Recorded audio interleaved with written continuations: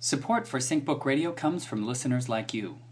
Consider helping to make independent productions like SyncBook Radio possible by becoming a donor. Your generous gift helps to keep these unique voices broadcasting and exploring. Details about how you can help can be found at thesyncbook.com/donate. Thanks.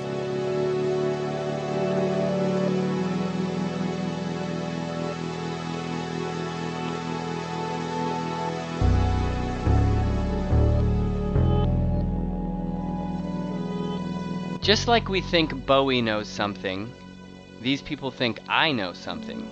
Philip K. Dick, Exegesis, page 283. I am a fictionalizing philosopher, not a novelist. The core of my writing is not art, but truth.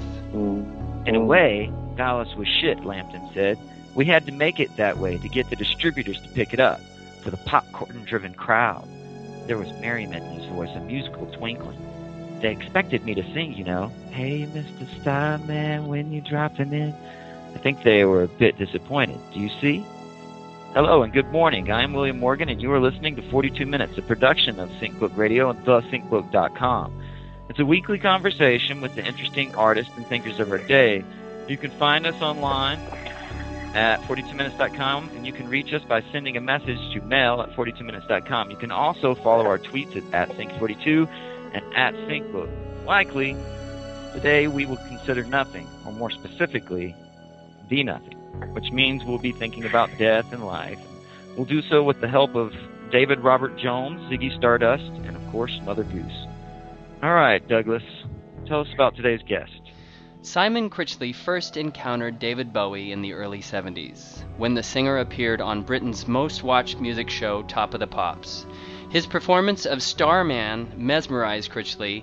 It was so sexual, so knowing, so strange. 2 days later, Critchley's mum bought a copy of the single. She liked both the song and the performer's bright orange hair. She had previously been a hairdresser. The seed of a lifelong love affair was thus planted in the mind of her son, aged 12. Simon Critchley is the Hans Jonas Professor of Philosophy at the New School for Social Research in New York. He is the author of many books such as The Book of Dead Philosophers, The Faith of the Faithless, and Stay Illusion, The Hamlet Doctrine. Most recently, he is the author of Bowie, published by OR Books. He is also the series moderator of The Stone, a philosophy column in the New York Times to which he is a frequent contributor, and which he authored a 3-part series regarding the philosophy of Philip K. Dick in the spring of 2012. We are extremely honored and pleased to be hosting him today. Hello, Simon, and welcome. How are you this morning? All right, not bad. Very pleased to be here with you both. Wonderful. Yeah. Well, I'm going to start maybe in a strange place, but when you became a guest lecturer at the University of Sydney in 2000, something happened to the philosophy department. Could you explain this and tell why it has meaning in regards to your own work, and would you deem this a synchronicity? Oh, what you mean where they decided to become one department after having been two departments? Yes. Okay. Well, that's a strange question, but it's a good. I went out there as what was called a visiting lectureship in philosophy. It was great, and this was a department of philosophy that divided in the early 70s over Australia's participation in Vietnam. People forget that Australia was involved in Vietnam. It was as divisive an issue there as it was in the US, and the department divided more or less sort of left-right, which broke down in terms of the distinction between continental philosophy, which was largely kind of Marxist, and then analytic philosophy. Then after 30 years of this, they decided they were basically forced by the university administration to get along with each other a bit better. And that's when I turned up, yeah. But so why does that have any meaning in regards to your own work? I don't know, really. I mean, I don't know. What do you think? What's on your mind? So one of the books that I read in preparation for this was your brief introduction to continental philosophy. Right. And right. So in terms of bringing together the two sides of the continental and analytic traditions. Right. Yeah. I mean, it was a kind of little parable of that. And so it was, I think that there's this distinction which is at one level really boring, that there are different camps of philosophers and they hate each other for, the usual reasons, which are personal, and they dress it up in terms of intellectual traditions and standards and all of that nonsense. There's a deeper story which I try and tell in this little book, which is about about different habits of mind, and different habits of mind going back, a few centuries. That the concept, what we call continental philosophy, is largely that tradition which is linked to speculation, to traditions of like romanticism, literature, creativity, interpretation. And the other side of things is what we call analytic philosophy, which is more concerned with empirical concerns, logic, scientific method, and things like that. And the point I was trying to make in the book was that distinction, those two halves of things are if you go back to, say, the 19th century, a character like John Stuart Mill, he'll say these are two halves of the English philosophical mind. There is a speculative, romantic tradition and a kind of logical empiricist tradition.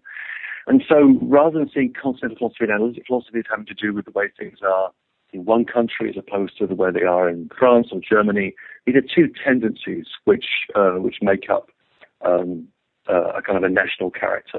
And that's the story I was trying to tell.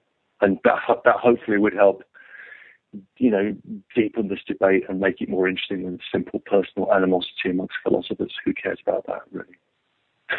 And you kind of define the difference in knowledge and wisdom. Could you explain that a little bit? The difference? Well, it was more that, this feels like ancient history to me, so it's interesting because it's always peculiar to try and remember what you said at different points. Well, what's fascinating is how that tiny book speaks to your most recent book, the David Bowie book, in some way. Yeah. I wrote both of them. They weren't ghostwritten. No, this brings up that you have this idea about the relationship between biology and philosophy, or like I kind of see it as related to the media as the message, or perhaps like the life of a person is equivalent to his work. Yeah, I think there's a fantasy amongst philosophers that they're really scientists, and that what scientists are doing is they're giving us more and more knowledge about things. All that philosophers are closely allied to scientists, and we can check and test their methods for them. And this is nonsense. Scientists don't really care much about philosophy. But this is one fantasy philosophers have, that we're in the knowledge business. Now, that might or might not be the case. But there's a deeper, longer, more ancient tradition of philosophy being concerned with something like wisdom, namely how you lead a life, and what kind of life is a life that should be led.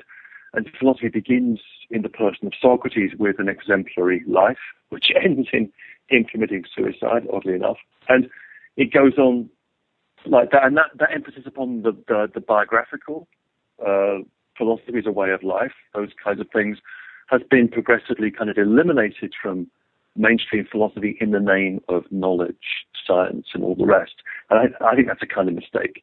Philosophy's appeal is an appeal to a person, an individual, in terms of offering a certain path of wisdom that might lead them to have a more compelling, more intense, interesting life.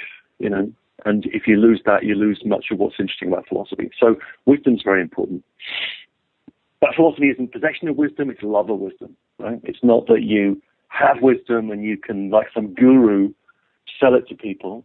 That's not what we're doing. All that we're doing is trying to encourage through teaching an orientation that you can have in what Plato would have called your soul, we call the self, towards an orientation towards wisdom, to be interested in being wiser, and whatever that might mean. So, yeah, we're not gurus. We don't know a ton of stuff. We are part of a 3,000-year tradition where none of the major issues have been resolved ever. There's been no progress at all in philosophy, and that's very good. And so what is the job of philosophy? To wake people up from fantasies of progress, the idea that, the right cocktail of neuroscience and meditation is going to solve, and cosmology is going to solve all life's questions, or whatever the latest version of a complete theory of everything is going to be. Philosophy can poke holes in that very successfully. So we have, sort of refined critical intelligences which can show that what certain people are saying is nonsensical. So philosophy is very good at that. And it's very good at learning, a kind of I think it's a kind of modesty that the human condition, the human situation hasn't changed that much over the millennia. We're not that different from people in ancient Greece or in medieval Europe. We're not that different. And the questions which perplex them are questions which perplex us. And by reading those texts, we can learn something. Right? So there's a kind of, for me, a kind of humility in philosophy. Right? The answer isn't out there. It's not 42, whatever it is. What you have is a question, right? And philosophy gives you a way of thinking through that question in a way that's illuminating, that at best can kind of shift the aspect under which you see things in a way that's very similar to poetry for me. It's not very different from poetry or literature or film.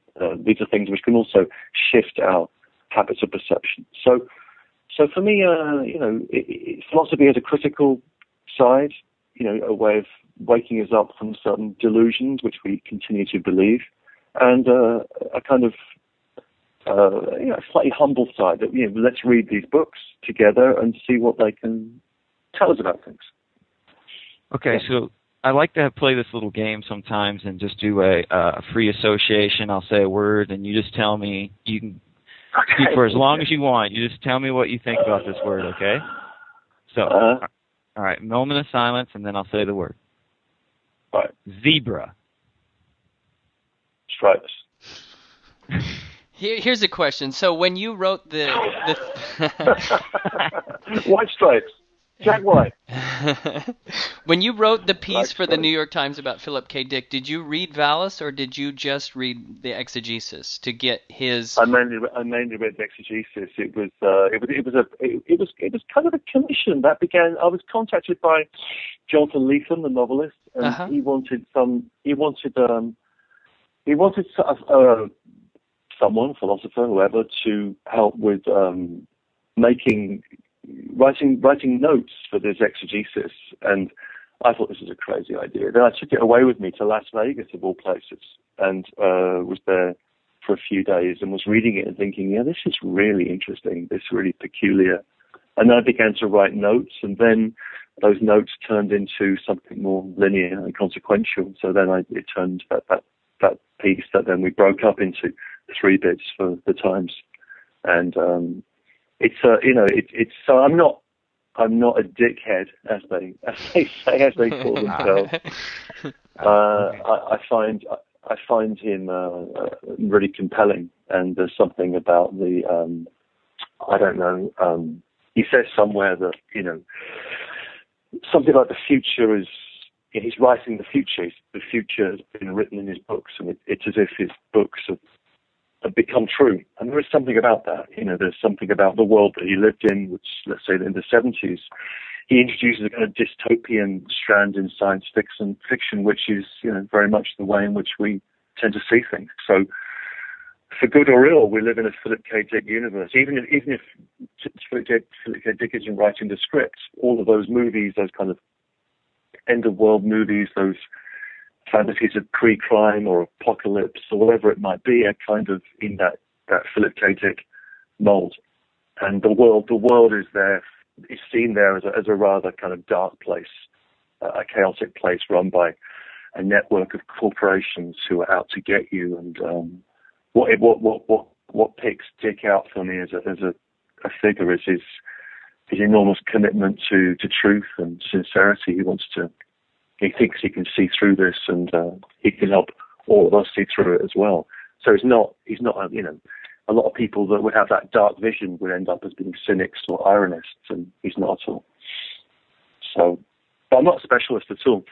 What's fascinating to me, as far as coincidence goes, is that in Valis, which is his first attempt at trying to understand his 2374 event, his pink light and the golden fish and all that. In Valis, these rock stars, Brian Eno and David Bowie, make a film called Valis, and then Philip K. Dick goes to the theater to watch this movie, and so David Bowie actually, and it's not David Bowie, it's called Mother Goose in the book. Well, I mean, we just read that passage at the beginning of the intro, and in that passage he basically says, "I am the Starman." So, I mean, there's a lot of evidence to show that it is David Bowie.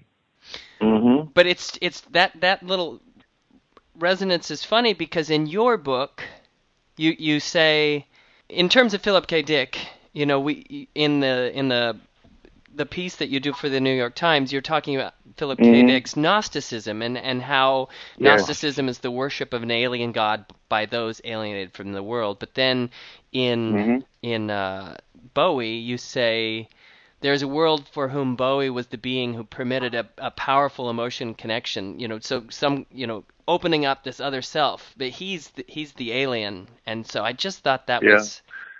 He's kind of the alien god, Bowie. I think that's a good. I hadn't thought of that. It's a very interesting connection. It's just for us. I think that this book on Bowie begins with me watching television in 1972, and that moment. I mean that if you've seen Todd Haynes' Velvet Goldmine, which is a great film, it begins with a young Christian Bale who's playing this sort of disaffected English kid who's about the age I was, a little bit older, watching that on TV and thinking at one level, it's me, or I'm that. At another level, who is that? This is so strange. Bowie was this kind of alien figure. So I think for a lot of very ordinary English girls and boys at this time, Bowie became a kind of alien god. That's right. Who was going to lead us away from this kind of hell that we were living in into something, not salvation exactly, but something a lot more glamorous and interesting. That's for sure. And sexual as well. There was this kind of weird sexual charge with Bowie that people couldn't work out because it wasn't this kind of macho, rock star Robert Plant. I think that was all. He was kind of feminine. He was feminine. He was androgynous. He was this mixture, this kind of bundle. Yeah, this mixture of this complicated sexual being, and that to people, in a context that was pretty homophobic, to say the least at the time, he spoke volumes. So yeah, he was a kind of alien god, right? Yeah, I think it's great. I didn't know about the Philip K. Dick, the movie. That's great. I mean, it makes perfect sense. I mean, you're a movie fan, though, right? I noticed it. Oh, sure. Yeah. So the theory that I have basically is that when an actor's in multiple movies, right, you can watch the movies and in a way there's some kind of thread, a philosophical. You usually have to go through mythology, some kind of archetype, right?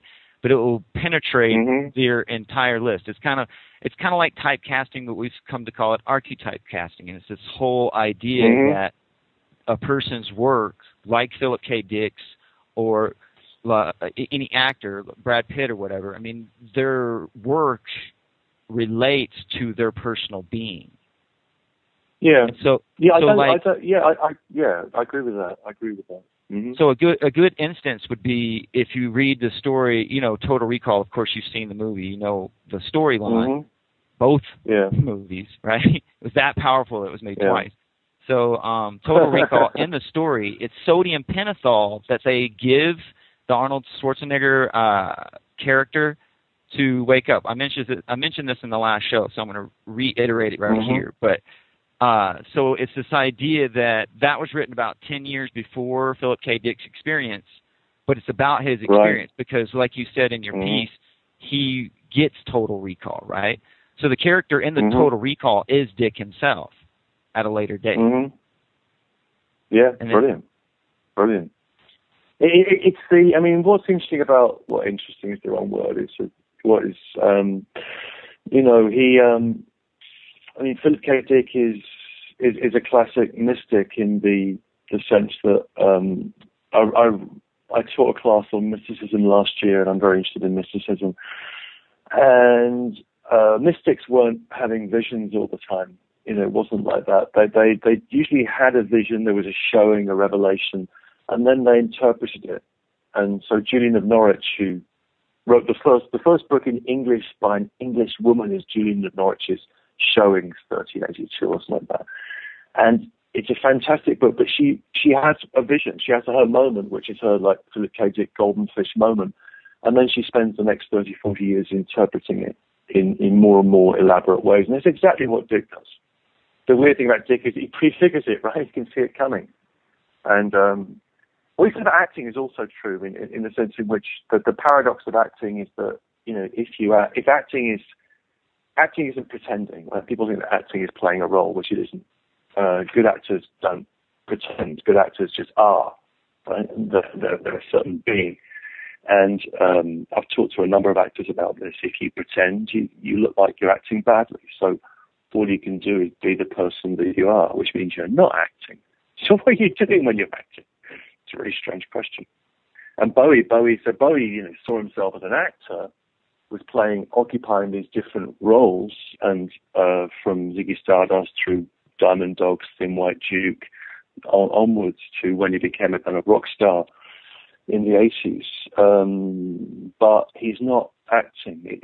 The weird thing is that there's a kind of absolute fakery about Bowie and about most great rock stars. A real fakery. It's not authentic, and yet there's still a kind of truth that comes through. It's about him, and you feel that truth through the music. It's as simple as that. So, and if someone fakes it, if someone pretends to be Bowie, you know immediately it's a fake Bowie. So, what do you think of yeah.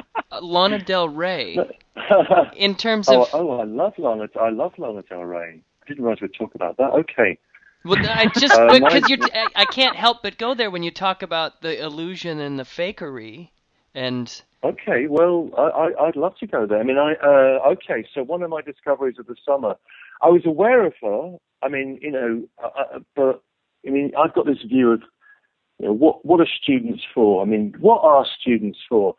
Students are for middle-aged professors like me to get music recommendations. That's really what they're for. And so I use students mercilessly all the time to get, and I listen to a lot of music all the time. I always try and look for things, but people know what I'm interested in. They send me stuff, and someone sent me a link to West Coast by Lana Del Rey, and I was totally blown away by it. It was brilliant. I mean, the video was great, but just the song structure was so good. Then I downloaded that last album, Ultraviolence, and been listening to that a lot over the summer. It's not all good, but there's 5 or 6 really good tracks, and I get what she's doing, yeah. So, I mean, I don't know where we go with that, but I find it's a source of great pleasure. I think people have a really hard time with this idea that she's not purely authentic in the sense of what we think of. Yeah, but I think there's a problem. I think there's a problem in particular with I don't want to say American music. I don't want to say that because there's a kind of, I guess, how would I put this?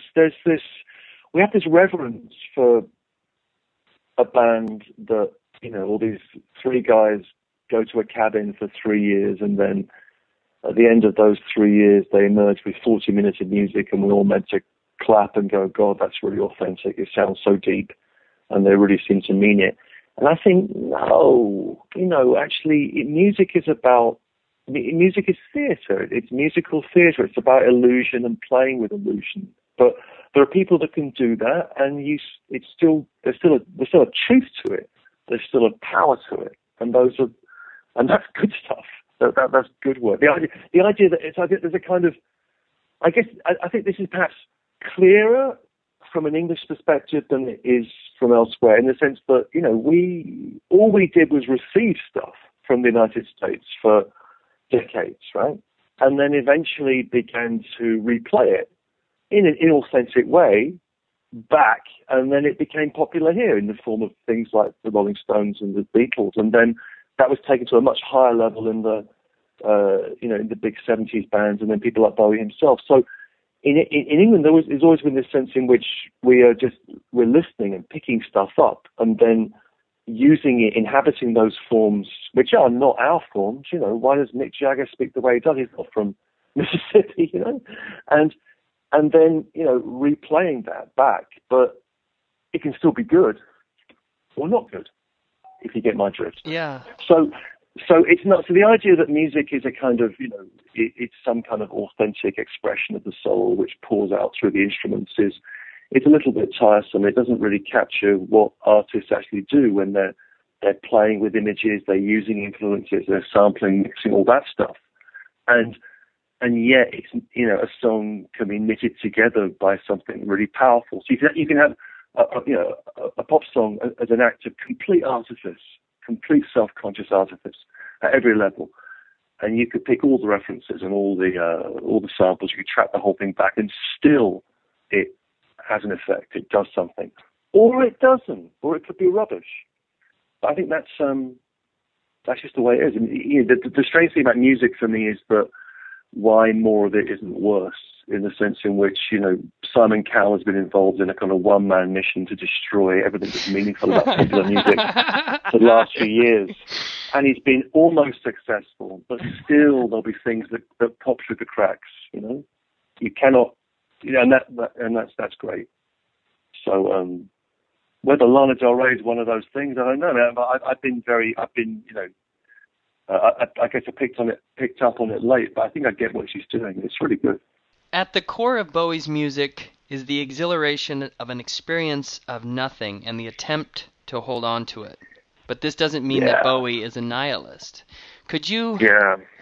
So this is interesting to me in terms of that little book that we were talking about earlier, which is this idea where nihilism really becomes an important idea later on for the continental school of thought. Mm-hmm. Well, I mean, nihilism is the idea that, we have to, we believe nothing, right? We believe nothing. We will deny everything.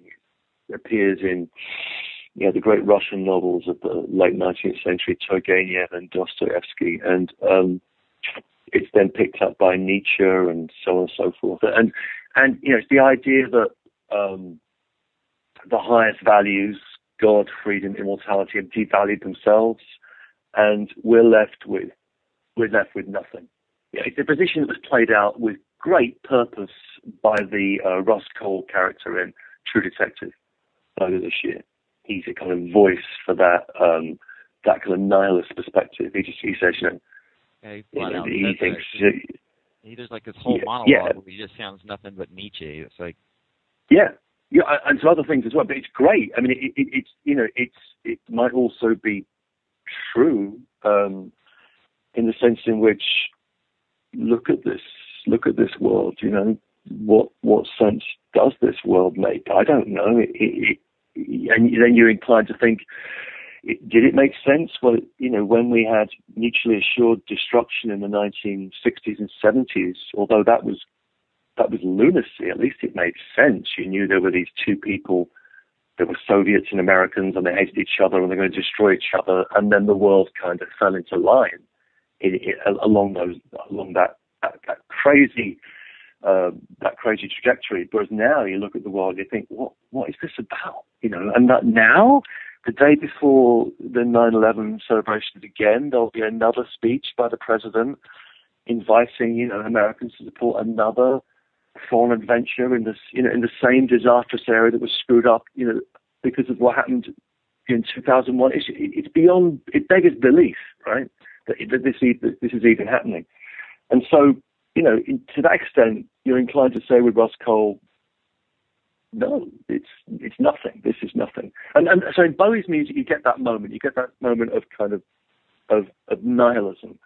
And then, but he doesn't leave it with that. He wants, like with Nietzsche wanted a revaluation of values, that try and see through the crap and to see through the moral hypocrisy, in particular of Christianity, and to find new moral sources that would be linked to art.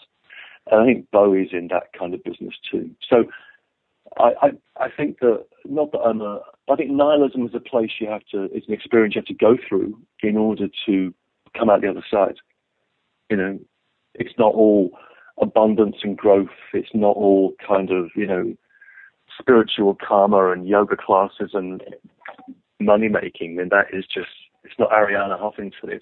That's ideological crap. The philosophical task is just, you know, we have to begin by cutting through that, seeing ourselves as the moral hypocrites that we are, and seeing the world as the kind of crazy place that it is, kind of tearing that away, seeing it, and then we begin to rethink it in more honest terms. That's kind of, you asked before what I think philosophy is. I think philosophy is that, you know. In terms of nihilism, yeah, and I don't actually know the history, Heidegger, was his response to that nihilism an embracing of National Socialism? Yeah. I mean, it was in a sense in which, in that context, the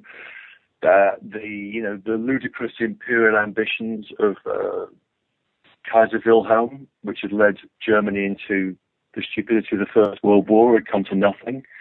And there was a sort of dysfunctional democracy in the 1920s in Germany, Weimar Germany, which was led to a massive economic crisis. And it led Heidegger stupidly towards an embrace of National Socialist ideology in the early 30s, as it did with a lot of other people. And I think that was a grotesque error, but I can see how it got to that. You know, it's not. It's the way that's usually argued is that, you know, Heidegger was a bad boy because he believed in Nazism and we should all become liberals or something. Whereas that's, you know, the problem that Heidegger was facing was that liberalism wasn't just not working; it was making things a lot worse. There was a liberal regime in Germany; it was completely screwing things up. So, how does one respond to that? Well, you can respond to that in different ways. You can have you could purify liberalism, vote for Obama. You could move towards the extreme right, which is what's happening all across Western Europe right now, in Britain, Denmark, Netherlands. There's been towards right-wing populism, clinging onto forms of nationalism, or you could argue for a left-wing, you know, radical or revolutionary agenda. They're all responses to the same crisis that we're going through. So that doesn't exculpate. I mean, what Heidegger did was spectacularly stupid and naive and careeristic, but you know, some of it was up, you know, in his context. And wow. And other people had exactly the same diagnoses, but they happened to be Marxists, and we sort of think, well, that was okay, whereas maybe that wasn't okay either. You know, so the sense in which Heidegger gets picked out for well, he's on the wrong side of history, then maybe. Yes, the wrong side of history, but I think that Heidegger is just the most interesting philosopher of the 20th century, because his philosophy is so powerful and his hands were so dirty. I think that's important. If you want, I think I like the philosophers with dirty hands in a way, that there's a sense in which if we want our heroes to be clean, then we can find those. But there's something enormously powerful about Heidegger's work in the existential analysis of the early work and the history of philosophy, and it led him to make certain very stupid choices, and that there's a kind of lesson in both those things for me. We don't get clean hands. To bring it back to True Detective, True Detective, okay. Yeah, because it's fun. Lana Del Rey and True Detective. I love this. We're with you, man. We run in the same house. How much further can we take it down? This is great. Well, there's a way that True Detective kind of connects with Philip K. Dick in a way, because there's a part in there when he's talking about what is it? How do you say it? Orthogonal time. I can't. Orthogonal time, that comes up. Yes, that comes up. Yeah, it does come up. Yeah. Mm-hmm. I mean, because at the very end, when he's going towards the Yellow King or whatever, there's a point where that his half sister or whatever that was in the house with him. What do they call it? What was that? Carcosa, Carcosa. The Lost City. Carcosa, yeah, when they get to her, she says something like, "He's the biggest part of all of our lives." So it kind of makes this whole point of saying that, like, the Yellow King at the very end was a big part of Matthew McConaughey and Woody Harrelson's lives. Like, it was almost the point of their whole lives. Yeah, I think it's. I mean, I think the resolution of it often happens with series like that. I was totally disappointed by the last episode of Leftovers. I thought that was disastrous. But True Detective, I think these things have got to end, and it ends with this kind of speech about light and dark, and and even the Ross Cole character can see the light amongst the darkness, and you sort of think, oh, okay, fair enough. But I mean, what was interesting was the elaboration of his character and his interaction with the Woody Harrelson character. And to me, what Ross Cole was trying to be was he was trying not to be a moral hypocrite. That was really what it was about. I mean, and the other guy, Harrelson, was a moral hypocrite. He was cheating on his wife. He was a total fraud, leading this sort of family life with his commitment to the force and to the town and the neighborhood, and it was all crap. And Ross Cole was trying to live in the truth. He was the philosopher, right? He was the philosopher. He was someone trying to live in the truth, and what that would take. It was just a fantastically rich portrayal. Also, I thought of his, his sense of asceticism. There's this ascetic side that he didn't eventually.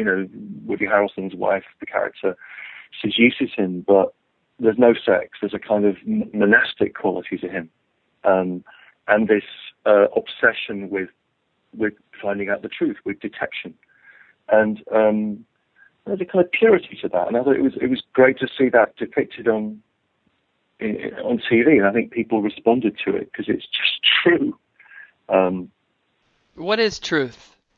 Is that a question that philosophers consider? Well, truth has to begin by cutting through our prejudices.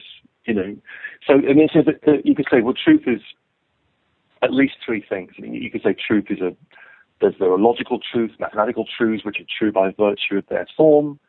2 + 2 = 4.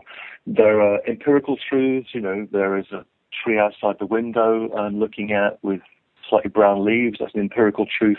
And both those ideas of truth are kind of fine, but not exhilarating. What we mean by truth is something more than that. And what interests me is that the word truth in English, it's not like that in most other languages, but the word truth is linked to the idea of to be true to. Right? So it's truth. It's truth as an idea of being true to as a kind of loyalty or fidelity. So what people are after in truth is not whether there's a tree outside the window or whether 2 + 2 = 4. It's whether you can be true to something, faithful to something. So truth for me is very close to the experience of faith. And it's a kind of existential disposition. And you can live in accordance with it or you cannot. And so the Ross Cole character, for me, is someone who's living in the truth. And that requires stripping away a good deal of cant and moral hypocrisy. And that's very hard. And when people do that, we think of them as freaks, misfits, and outsiders. And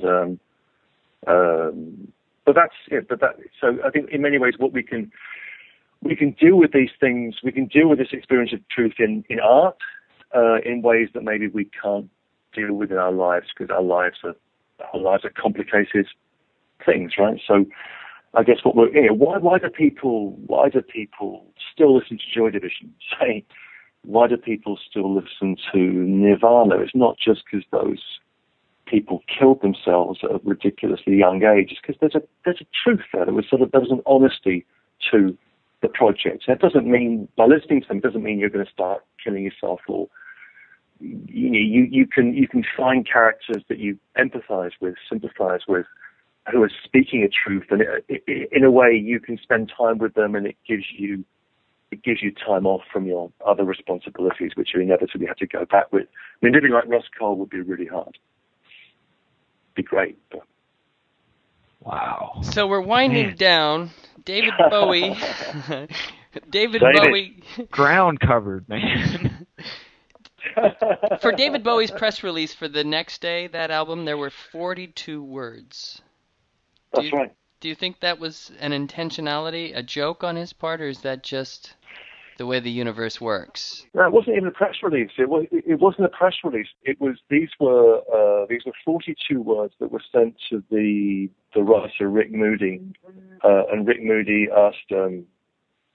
was requesting, some kind of, and Bowie knows Rick Moody's work, admires it. And me and Rick have just done a thing on Lodger. We've done this text on Lodger that's going to come out in Salon, I think, at some point soon. Anyway, so there's 42 words, amongst words like nerve and sonic, which is a great word, sonic. I forget, anarchist is another word, glide.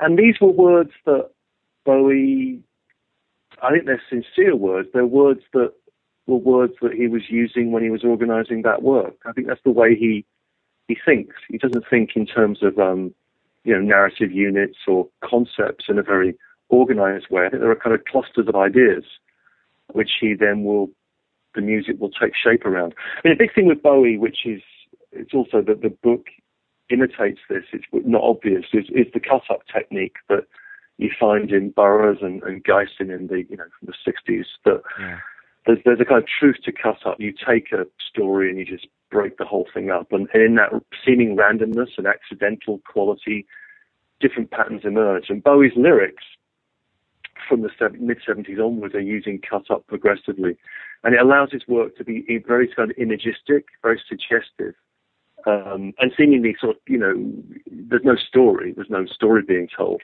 but for that reason it's all the more powerful. And what I tried to do with the book, the first version I wrote was kind of linear structure, linear narrative, and then I thought, no, I'm going to cut this up and just see. So I got a hard copy and then began to move pages around and realized that if you did that, you ended up with actually a much more interesting structure, and things bumped together in odd ways. So there's a kind of truth to cut up, which is also a truth about the creative process, in the sense in which, I guess as anybody will tell you, you've got to let accidents happen, right? And creativity is linked to just letting. And you get into a situation where you've got people that are committed to something, that are maybe skilled, disciplined, and then something accidental happens and it's really good, and then you go with that. Well, that was 42 minutes. Thank you. Okay. Thanks for sharing it with us. Thank you for being at the end of the phone. It's been great fun. All right. I enjoyed that, Doug and Will. It's great. Wonderful. Well, to our listeners, you've been listening to Simon Critchley on SyncBook Radio, a production of the SyncBook.com. Critchley. Dude, I'm so horrible with this. I don't even know why Doug lets me do this. Finish me off, Douglas. You've been listening to Simon Critchley on SyncBook Radio, a production of the SyncBook.com. More information about the work of Mr. Critchley can be found on his website, simoncritchley.org. For more information about the SyncBook, our guests, to check out past shows, or to subscribe to the podcast via iTunes, please be sure and visit the website at 42minutes.com. If you like the podcast, please support it by becoming a donor. You'll find the donation link under each episode on the website. Consider setting up a monthly charge. Thanks so much. And the Buddha. Yeah, get these. Yeah. Right. Well, thank you. That was a lot of fun. That was great. Didn't know what time it was. The lights were low. I leaned back on my radio. Some cat was laying down some rock and roll that a silly said. Then the loud sound, it seemed to fade. Came back like a slow voice on a wave of bass. That wasn't no DJ, that was hazy cosmic jive.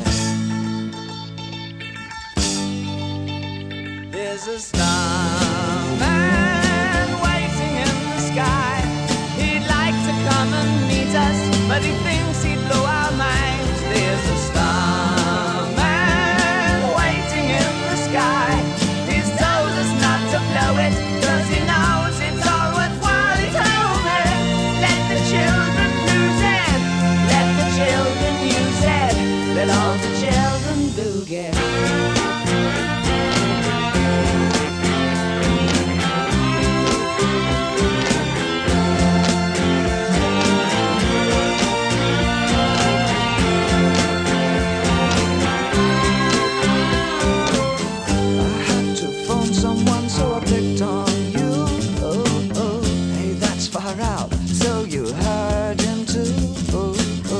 Switch on the TV, we may pick him up on channel 2.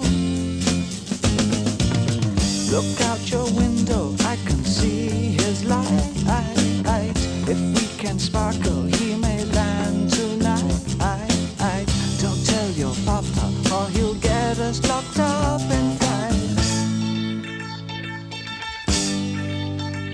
There's a starman waiting in the sky. He'd like to come and meet us, but he thinks he'd blow our minds. There's a starman waiting in the sky. He's told us not to blow it, 'cause he